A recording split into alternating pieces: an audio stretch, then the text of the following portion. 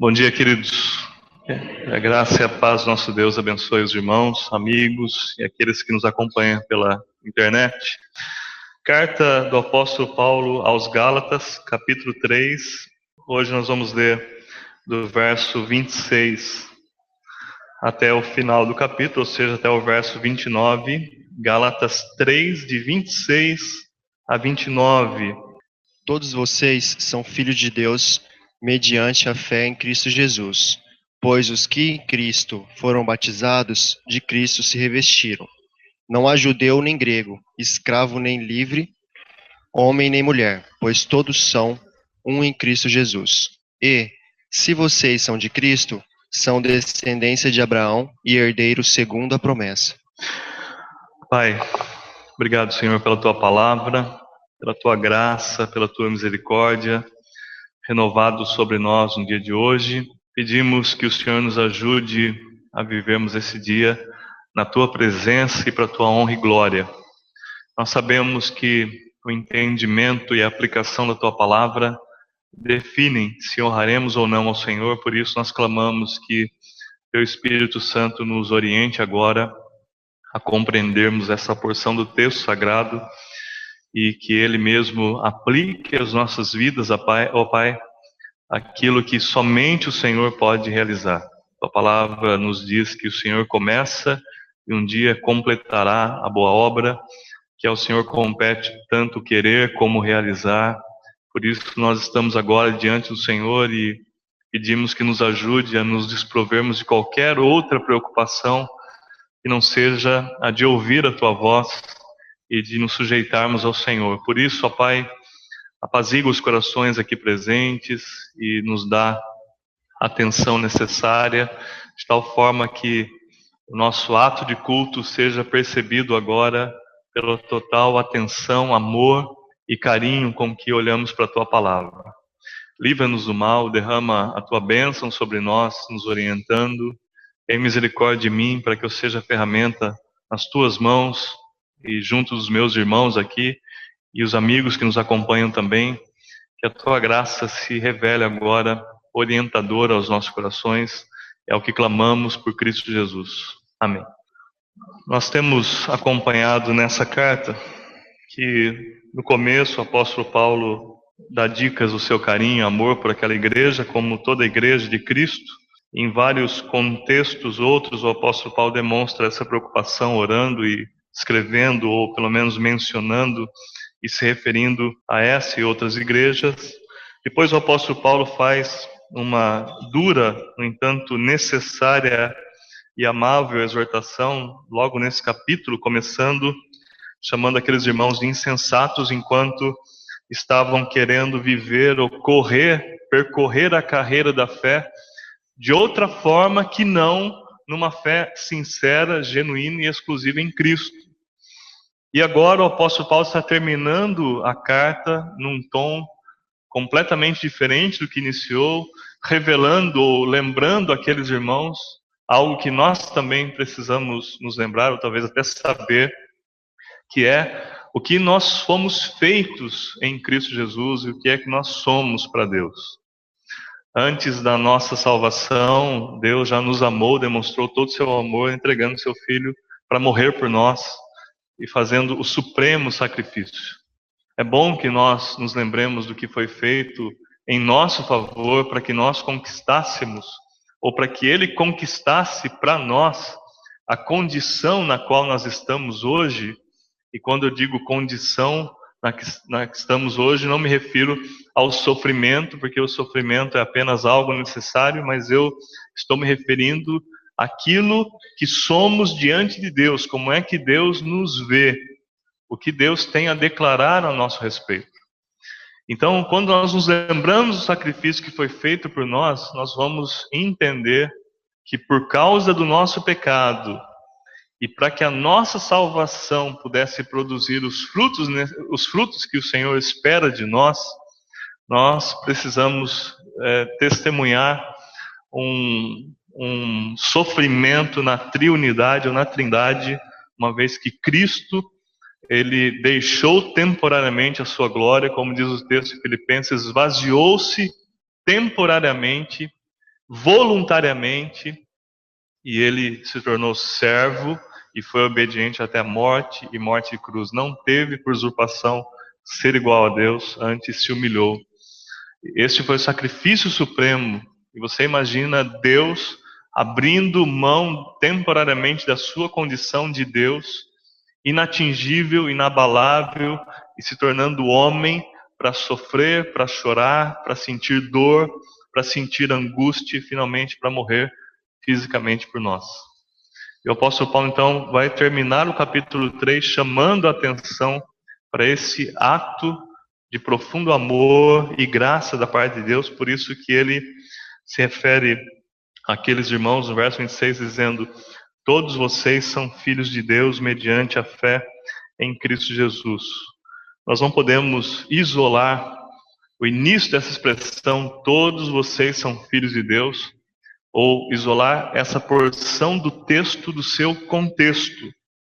Porque o texto diz: todos vocês são filhos de Deus.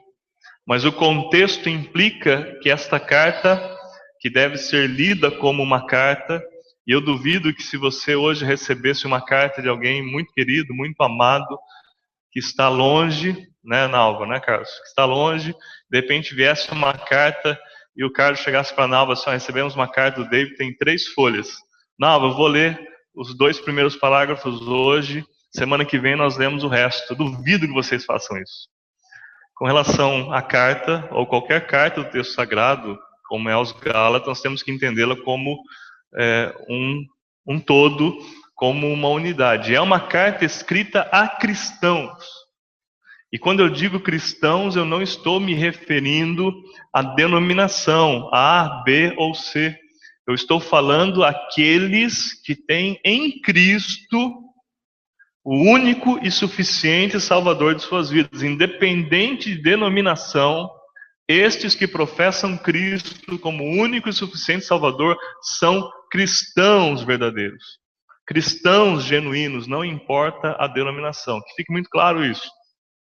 E o apóstolo Paulo está escrevendo a uma igreja, a uma das igrejas de Cristo. Ele conhecia aqueles irmãos e por isso ele pode, baseado na experiência e no conhecimento de vida que ele tinha naqueles irmãos, dizer: todos vocês são filhos de Deus. Mas ele condiciona esse todos vocês são filhos de Deus, evidentemente, a expressão seguinte do versículo, que é mediante a fé em Cristo Jesus. Então não dá para isolar a parte primeira ou a expressão primeira desse versículo do seu contexto. É mediante a fé em Cristo que nós nos tornamos filhos de Deus, que isso fique muito claro para nós. Pois os que em Cristo foram batizados, de Cristo se revestiram. Meus queridos, hoje, por causa do tempo, nós vamos ficar apenas no verso 26. O apóstolo Paulo diz: vocês são filhos de Deus. E quando ele diz isso, ele não está apelando à sua autoridade apostólica. Se o fizesse diferente dos supostos apóstolos que existem hoje, ele teria toda a autoridade para reivindicar que o que está dizendo é a verdade. Por isso que também fique claro a distinção entre os apóstolos bíblicos, sobre os quais a igreja embasa a sua doutrina. Vemos no livro de Atos que a igreja primitiva se firmava na doutrina dos apóstolos, mas não me refiro aos apóstolos ou supostos apóstolos atuais. Isso é uma consideração que nós precisamos fazer em outro tempo, em outro momento. Eu estou falando que o apóstolo Paulo tinha toda a condição de se apoiar na sua autoridade para afirmar e para falar o que acaba de falar aos Gálatas. No entanto, o apóstolo Paulo não faz isso. Ele faz uso daquilo que Deus diz a respeito de Cristo. Então, quando ele afirma: todos vocês são filhos de Deus, mediante a fé em Cristo Jesus, o apóstolo Paulo está considerando o único ato que é capaz de nos tornar aceitáveis diante de Deus. Eu gosto muito, os irmãos já sabem disso, eu gosto muito de usar a referência que o próprio Senhor Jesus faz a respeito de céu, que é, por exemplo, um casamento, ou uma festa de casamento, um grande banquete. Em uma das parábolas que Jesus lança a respeito do céu, dizendo o céu é semelhante a um casamento, por exemplo. Em um desses momentos, Jesus diz assim que o céu se assemelha a um casamento e as pessoas estão ali preparadas para o grande banquete e de repente entra o Senhor, o dono da festa, e ele observa que uma pessoa ali não está trajando as vestes nupciais. Ele está de uma forma inaceitável, de uma forma inconveniente naquele ambiente. Quando nós falamos do que é conveniente ou não, porque graças a Deus, nós, apesar de não podermos falar sobre isso hoje, mas graças a Deus nós temos uma liberdade cristã tão profunda, tão real, tão verdadeira, que é como se a palavra de Deus dissesse assim: vocês estão tão livres que não precisam de um livro no qual vocês leiam, pode, não pode. Então vocês estão tão livres, mas tão livres, e ao mesmo tempo tão submissos e inteligentes, com toda a capacidade intelectual agora adquirida em Cristo, que ao invés de pode, não pode, vocês vão ouvir de mim o seguinte: todas as coisas são lícitas. No entanto, nem todas convêm. E quando essa expressão surge, nem todas convêm, o que convém ou não depende de quem avalia ou de quem recebe a liberdade. E nesse caso, depende de mim e de você, em santa comunhão com Deus, identificarmos o que convém ou não. E é nesse aspecto de pura liberdade que está atrelada a responsabilidade de sermos filhos de Deus e por isso estarmos em comunhão com Ele, que o apóstolo Paulo começa a tratar com aqueles irmãos dizendo: vocês são filhos de Deus e como filhos de Deus vocês se revestiram de Cristo. Isto tem a ver com se tornar conveniente. E como eu estava dizendo, o único ato que nos torna convenientes na presença do Altíssimo é o seu Filho. Não há como você estar na presença do Altíssimo a não ser por Cristo. E em nome de Jesus, não entenda que por Cristo seja simplesmente em nome de Jesus, porque essa frase, ela muitas vezes, ela tenta ser mais mágica do que uma expressão de sinceridade. Porque muitas pessoas acham que falar em nome de Jesus, pronto, já resolve tudo. É como se Deus estivesse pronto para declarar a sua ira, e quando eu falo em nome de Jesus, então Deus volta atrás, porque opa, agora não posso fazer mais nada porque esse nome foi usado. Não é assim. Tudo que pedirdes em meu nome, os irmãos já sabem, Jesus está falando de comunhão com Ele, de sintonia com Ele, de buscar a mesma vontade. Então não faz sentido você buscar algo que é contrário à vontade de Cristo, e porque você usa o nome de Jesus, achar que Deus vai conceder a você. Então, da mesma forma que você vai para um casamento muito bem vestido, pelo menos com a melhor roupa que você tem, porque você quer estar bem apresentado, você sabe que seria inconveniente você ir com uma camiseta regata, com uma bermuda, com um tênis lá, todo sujo. Você sabe que isso não convém numa festa de casamento. Você vai com uma roupa boa, você vai apresentável, para que você esteja se sentindo adequado naquele momento. O que Jesus fala na sua parábola sobre a festa de casamento é da questão de estarmos inconvenientes na presença de Deus. E como já disse, o que nos torna convenientes é o próprio Cristo, por isso que o apóstolo Paulo diz que vocês foram revestidos de Cristo. É como se você trajasse Cristo. Não ultrajasse, mas como você trajasse Cristo, como se você se vestisse, se revestisse de Cristo. Plenamente, em todos os sentidos. E quando o apóstolo Paulo diz: vocês são filhos de Deus pela fé em Cristo, e por isso vocês foram revestidos de Cristo, o apóstolo Paulo está falando de algo que, se nós formos sinceros, é inconcebível ao nosso intelecto. É intangível para nós. Porque o apóstolo Paulo não está falando de estarmos ao lado de Cristo. de Cristo estar pertinho da gente, de Cristo estar aqui do meu lado. O apóstolo Paulo está falando de Cristo estar em mim, estar em você. De toda a sabedoria, todo o poder do universo, toda a graça, todo o amor, toda a misericórdia dentro de você. Mas você não é todo o amor, toda a graça, toda a misericórdia. Você sabe muito bem disso. Mas o onipotente, como diz o texto sagrado, ele decidiu que ele habitaria num alto e sublime trono, mas também no coração do contrito. Estar revestido de Cristo é estar conveniente na presença de Deus. É estar adequado na presença de Deus. E este estar adequado também se refere, ou nós podemos usar como analogia, o que acontece com a sua roupa.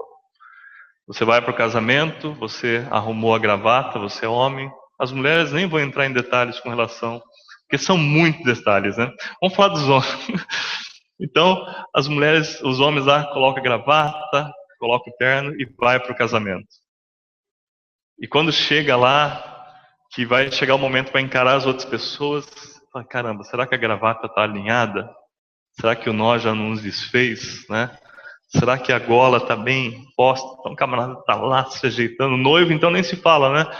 Mas está lá se ajeitando, tentando se arrumar, porque ele sabe que a sua apresentação depende da sua vestimenta.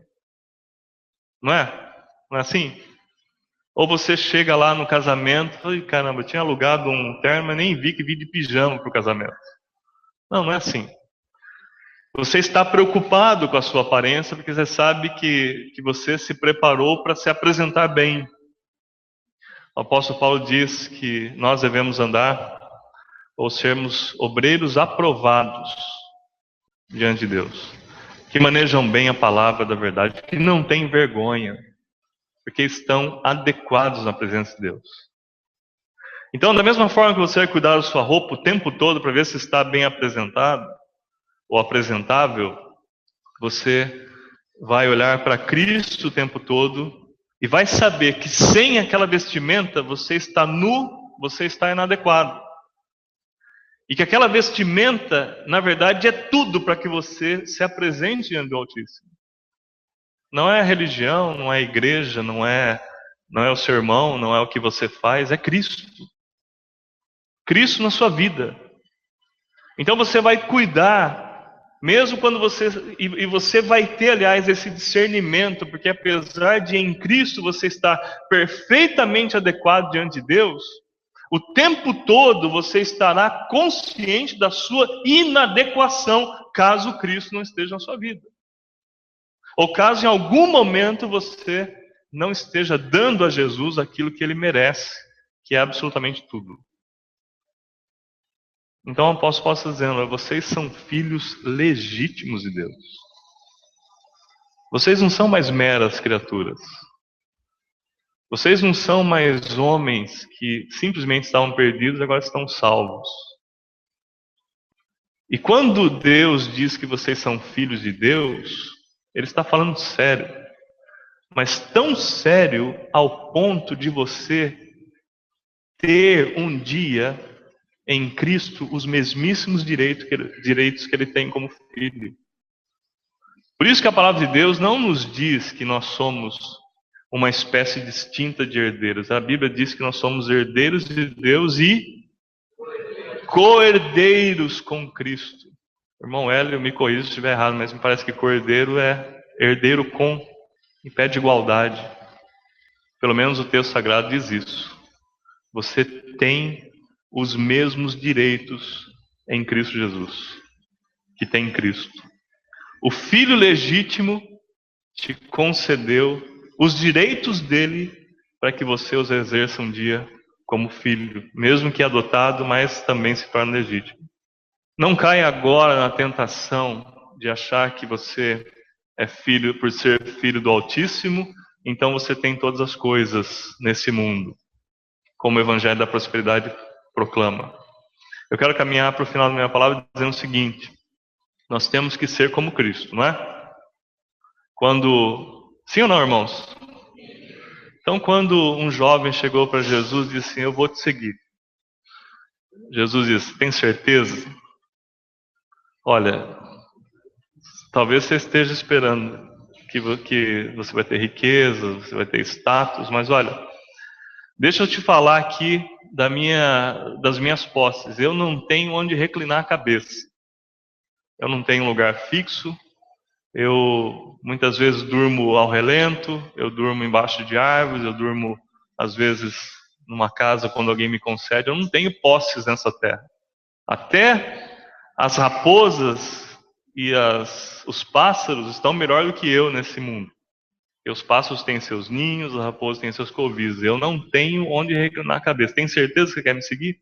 Então Jesus está dizendo, segui-lo não é sinônimo de posses materiais nesse mundo.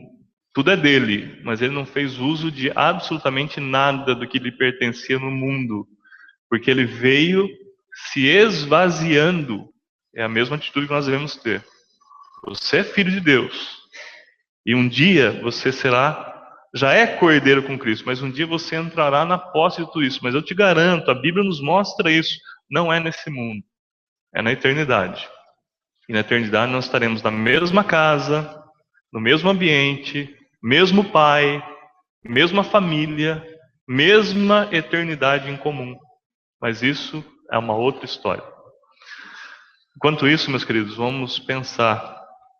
Nós somos filhos de Deus pela fé em Cristo e fomos revestidos de Cristo, o que nos torna plenamente, a única coisa que nos torna plenamente aceitáveis diante de Deus. Amém, queridos? Vamos orar? Pai bendito, nós te agradecemos porque tua palavra nos revela coisas fantásticas. E mesmo que a nossa mente não acompanhe, nós clamamos que o Senhor pelo menos nos permita o privilégio de pensarmos e pensarmos e repensarmos e elaborarmos essas coisas de tal forma que estejamos plenamente permeados pela tua verdade, plenamente convencidos de que somente revestidos de Cristo estamos adequados na tua presença. Não há outra vestimenta aceitável a ti. Por isso que a única preocupação nossa seja a de nos despirmos de nós mesmos e nos revestirmos de Cristo.